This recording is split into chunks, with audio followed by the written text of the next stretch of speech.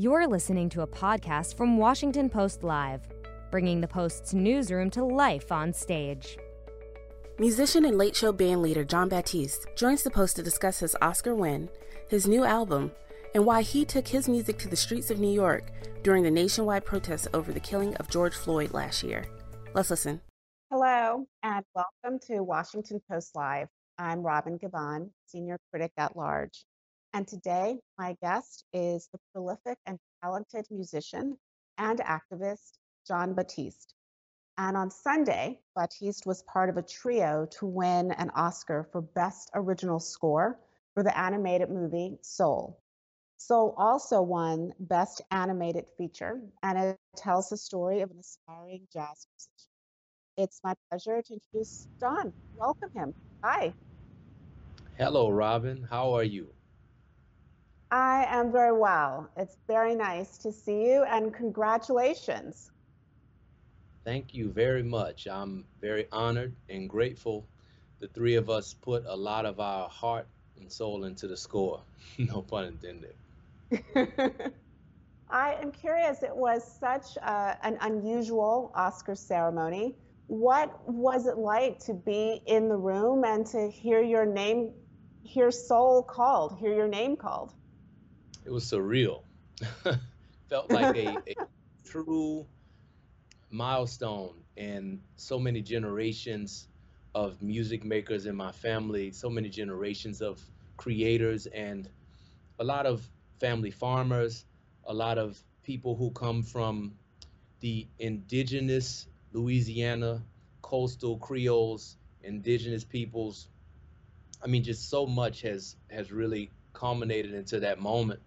And the music in Soul being this love letter to jazz and to Black culture and that form of musical expression being recognized in that way, it was a lot. It was a lot to process. I'm still really processing it all.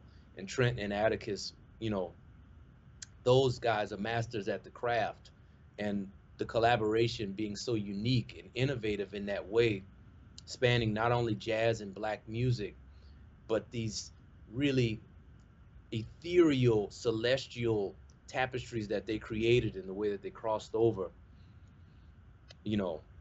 It's amazing that it resonated with people in this way, because it's so different to anything that I've ever been a part of. Well, we have this amazing video from the movie, and one of the things I wanted to ask you about is, your essence really is captured in the film, from your face to particularly your hands as they glide across the piano. I have to assume that in some ways that made it even more resonant to win for something like that really speaks to your humanity and, a long lineage of your family. Oh, that really made it special upon seeing the film for the first time, the final edit. We all worked on the film for 2 years, and after 2 years you see many different edits, but the final version really was when it came to life in a way that I couldn't imagine. Just seeing all the pieces come together and seeing my hands and my essence in the main character, Joe, and seeing him play, and people who I was with, my partner and all of my friends who saw the film, they saw me in this character, and it was so emotional to see it come to life on the screen. And as the narrative unfolds and you see how the music comes together as a character in the film and is so prominent in telling the story, it really meant a lot, because it was more than just scoring a film. It was really putting a piece of yourself into a film that is going to be there for all time. Every age watches Pixar films. Every culture embraces those narratives. They're kind of like modern mythology. They're our contemporary mythology in a lot of ways. And to be at the center of that as a part of this main character's essence, it really meant a lot to me. And to bring jazz into that vernacular of animation, my colleague, Michael Kavna, talked about how the film, through sort of the metaphor of jazz, really encourages people to think about the improvisational moments in their daily life. I mean, how challenging was it to create music for a film versus when you're working, on a personal project like an album? I mean, do you think about it in a different way? I mean, it's obviously there's storytelling there. Well, that's one of the things that I really love about making music for film and TV, and the stories that go with that is I'm in essence always creating a story with my music. I think about life more than I think about music. I think that for me, music reflects life. So I'm making a song or I make an album, I have a story that's behind it, even if it's not explicitly delivered in the song lyric, or if it's not something that the public is aware of. I'm always thinking of characters, and I'm always thinking of things that happened to me in my life or stories that I'm making up in my mind. And when you actually have a script and characters and a narrative that's laid out for you, that's the kind of stuff that inspires me in anyway. In general, I love that kind of stimulus. So there's not much of a difference there. It's just the parameters are a lot more clear when you're not the one creating the story. Then it can't really change very much. One of the things that you said in your acceptance speech was you talked about the idea of everyone is working with the same 12 notes. And you are obviously, connecting that to music, but it feels like it resonates so far beyond that, that there is this sort of connective storytelling aspect that bridges many divides. Absolutely. Um, I think that we have, in discovering the human genome and studying that, we see how much there is connectivity between us over time, across race, across culture. And there's a really deep understanding that with notes of music, you can express your individuality, the thing that makes your culture and your people beautiful and your story. But it's still the same 12 notes that somebody else is using to express themselves. And that's how we are as people.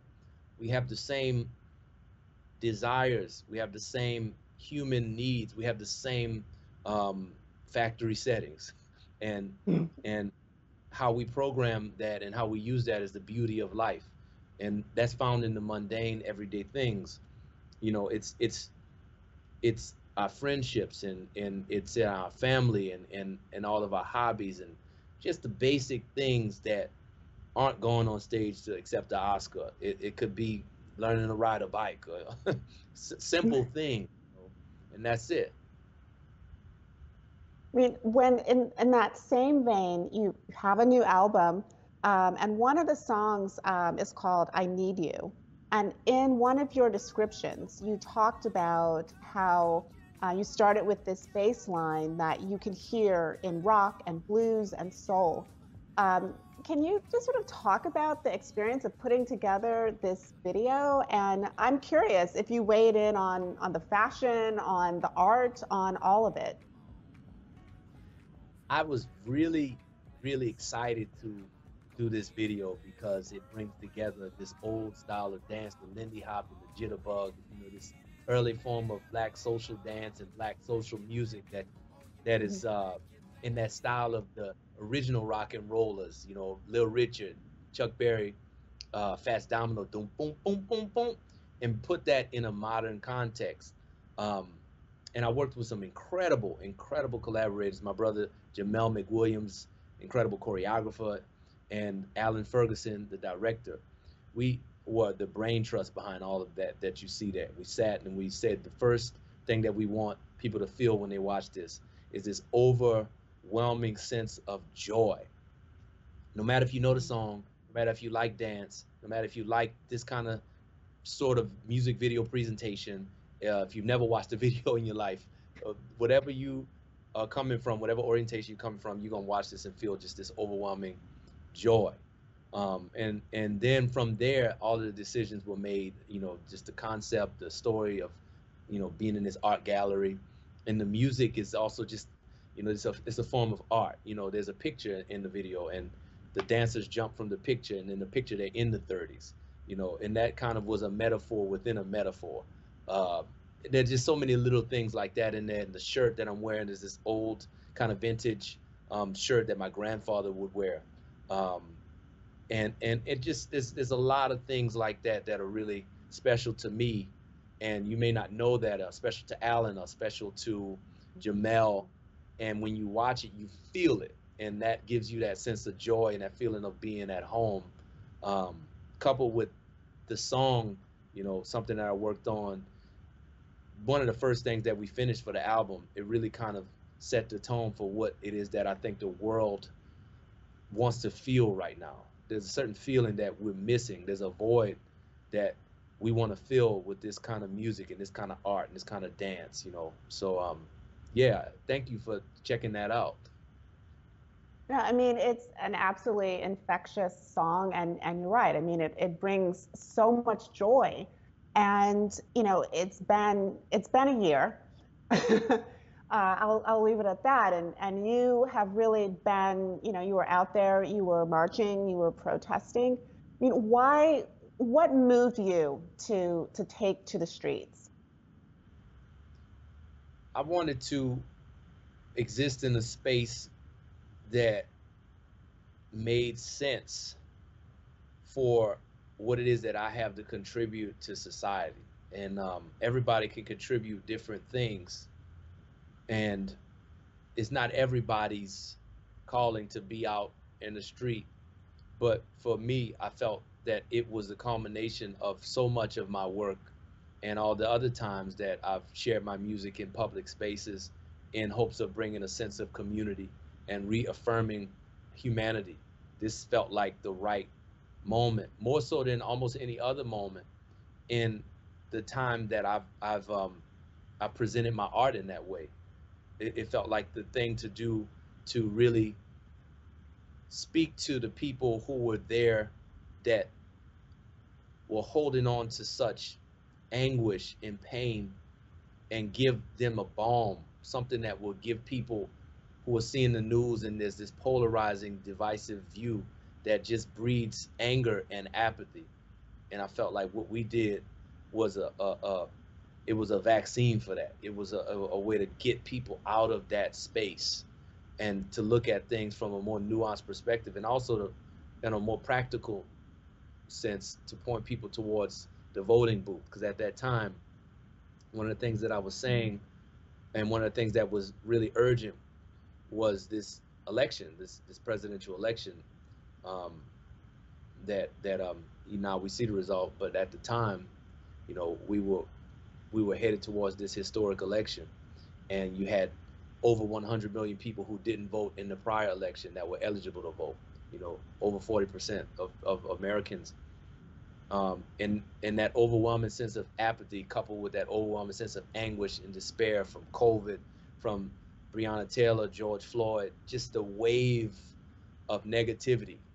There needed to be something um, to push back against that while still moving forward.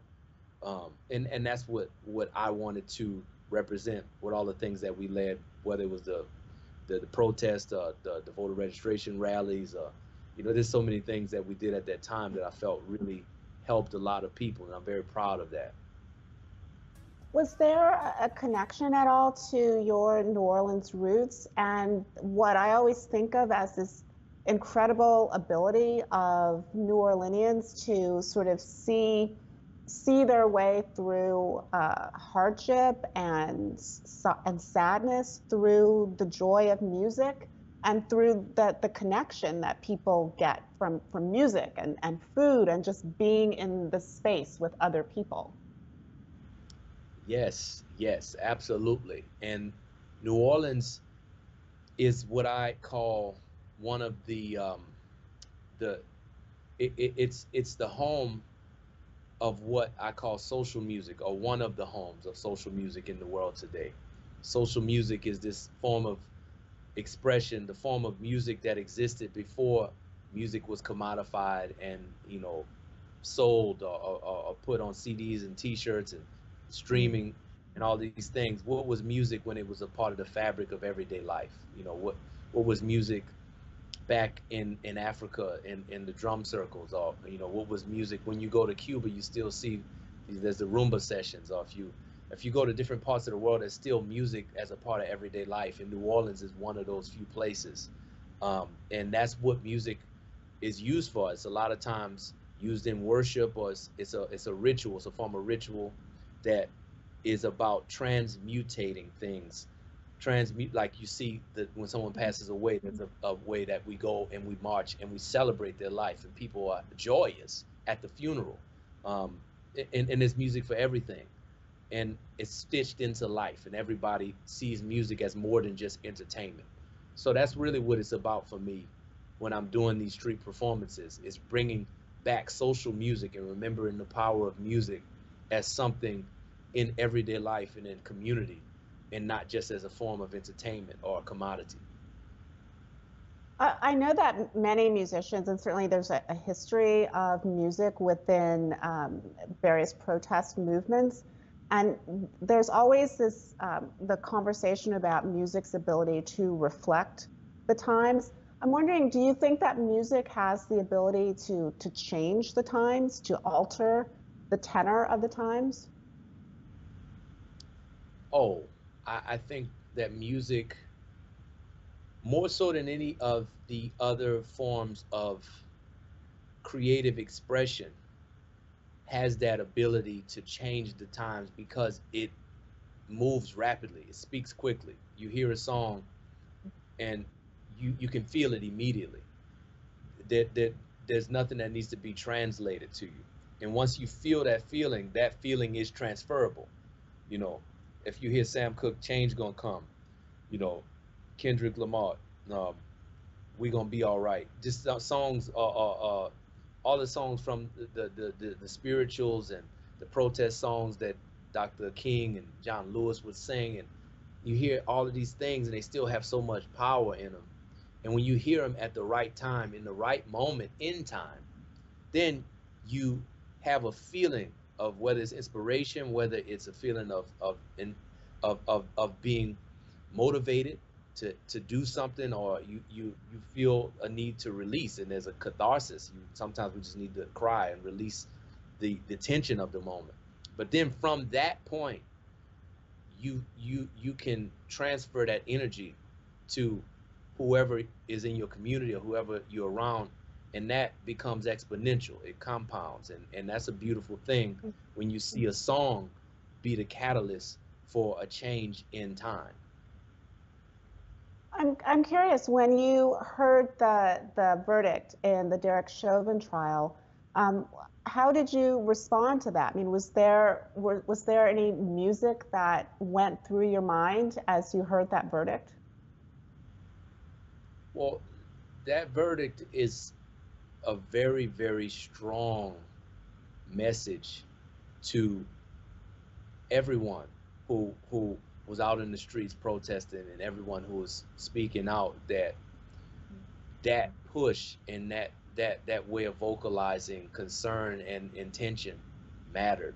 It really had an impact. I think it was impossible for everything that has gone on this past summer to not have impacted that verdict, along with the evidence and everything that we had with the videotape. So I I really think that it was not a song that I thought of, but the whole world, seeing everybody around the world marching. You seen people in all different parts of the world marching, um, and every action has a reaction, and that was the reaction. That sets a tone for what's to come. It's not that we don't have more that we can improve upon in our systems, in our processes, but it shows that there was a point to it. There was a purpose to everything that happened this summer. One of the things that you have talked about is the need to rework the Star Spangled Banner. I'm wondering if you can talk a little bit about why you think that is necessary, And if your thoughts have, you know, changed, evolved over this last year. I find that reworking a song is a great way of giving people a perspective, a new perspective on life, or a scenario that they may have in some ways taken for granted or taken as known. You know, America has a really complex history, and that song, being the song that represents the American ideal as our anthem, could speak to America in that history more aptly, more astutely. And if you were able to do that in an arrangement, I thought it could be really powerful for people at this time when we're really questioning a lot of our systems. We're questioning a lot of what has happened in the past to lead us to this point, and we're trying to also excavate a lot of things in the past that have been covered or that have been done in a way that if we were to do them today, you know, if we were to write the Constitution today, or if we were to write the anthem today, what we want it to represent that it doesn't represent, and what will we amend? Um, and I think that that's a powerful thing to do in music and in art first. And a lot of times that's what happens. Artists continually lead the way in an almost prophetic sort of projection of where things could go or where things eventually will go. So that's what I think the arrangement was about in the first place. And then I had the opportunity to play it at the reopening of the NBA season this season, and you know, that was just a powerful moment to unveil this arrangement that showed the tension between blending Lift Every Voice and Sing, which is known as the Black National Anthem, and Francis Scott Key's Star Spangled Banner, and creating an arrangement where they're playing parallel to each other and in harmony with each other at different tempos, which, you know, the polyrhythmic sort of approach of 2 against 3, or 3 against 4, however you want to conceptualize it, is very African.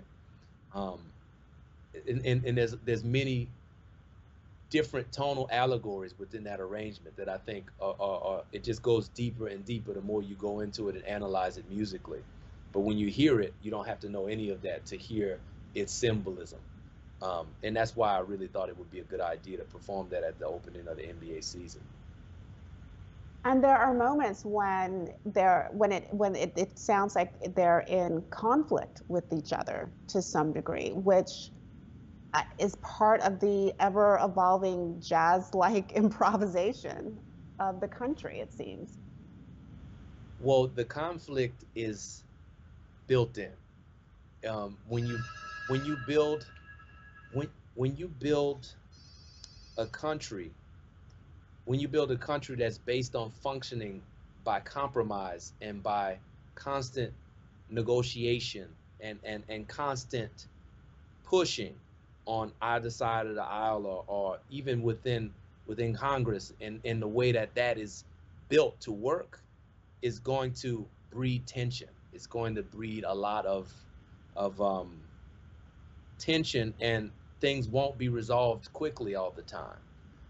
And that's the thing. It's a marathon. You know, it's not a sprint, and that was represented in the arrangement. Well, before we go, I would love to just get to a couple of audience questions, one of which is from Christine Spanier, I think is how it's pronounced, from Oregon. And she wants to know, and I think probably a lot of people do, there is so much joy and hope that comes through in your music. How do you keep hopeful and encouraged in these times? Oh, prayer, friendship, having good friends, having good downtime, and really disconnecting. I think a lot of stuff that we go through is internal, and the internal life that we live, it breeds external traumas and events that, you know, again, that's exponential as well. We pass that on to other people. And I think in this time where everything is happening, we can get all of this stimulus at all times. We got to give it a break. Um, and we got to find a way to disconnect. And that gives me, that's my constant push. That's my constant agenda for myself, is to balance the input with the output. And a lot of what we're dealing with now is, as a society, trying to figure out how to balance all of, we got the technology, we have so too much technology sometimes. It's a lot. So the balance is where the joy can come from, I believe. And another question from California, Elizabeth Kenoff would like to know, here's that usual question. If you could tell students of color one thing about breaking into the entertainment industry, what would you tell them is key?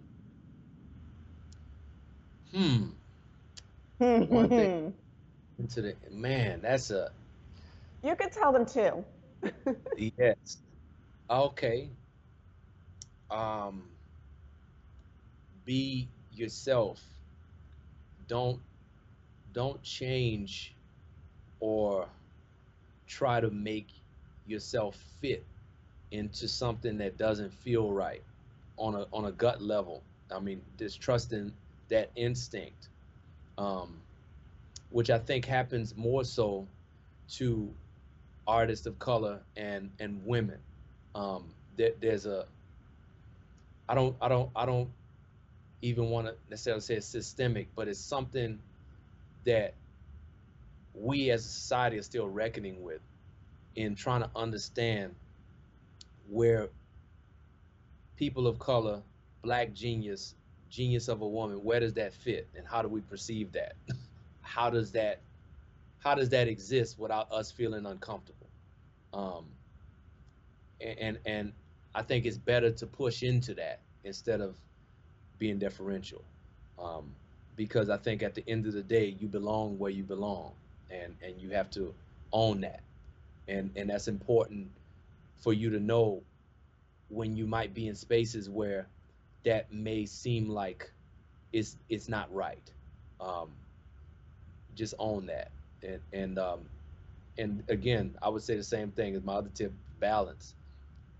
Have good relationships with people you collaborate with. Be a good person first. Always lead with quality and being a good person, and then a lot of things will get out of the way. That's it. Sounds like very good advice. Well, John, I know that you have many things that you have to get to still today, so I do appreciate your taking time to spend with us. And again, congratulations on the Oscar win. Yes, indeed. Thank you so much. You are the best. I'm grateful to be here with you, and next time in person, hopefully. Fingers crossed. And I'd like to thank you all for joining us. And please join me on Thursday at 11 a.m. for a program about what's next in retail. I'll be speaking with Philip Krim, the founder of and CEO of Casper, among others. Have a great day. Thank you. Thanks for listening. To hear more interviews from this series and other Washington Post Live programs, visit us at WashingtonPostLive.com.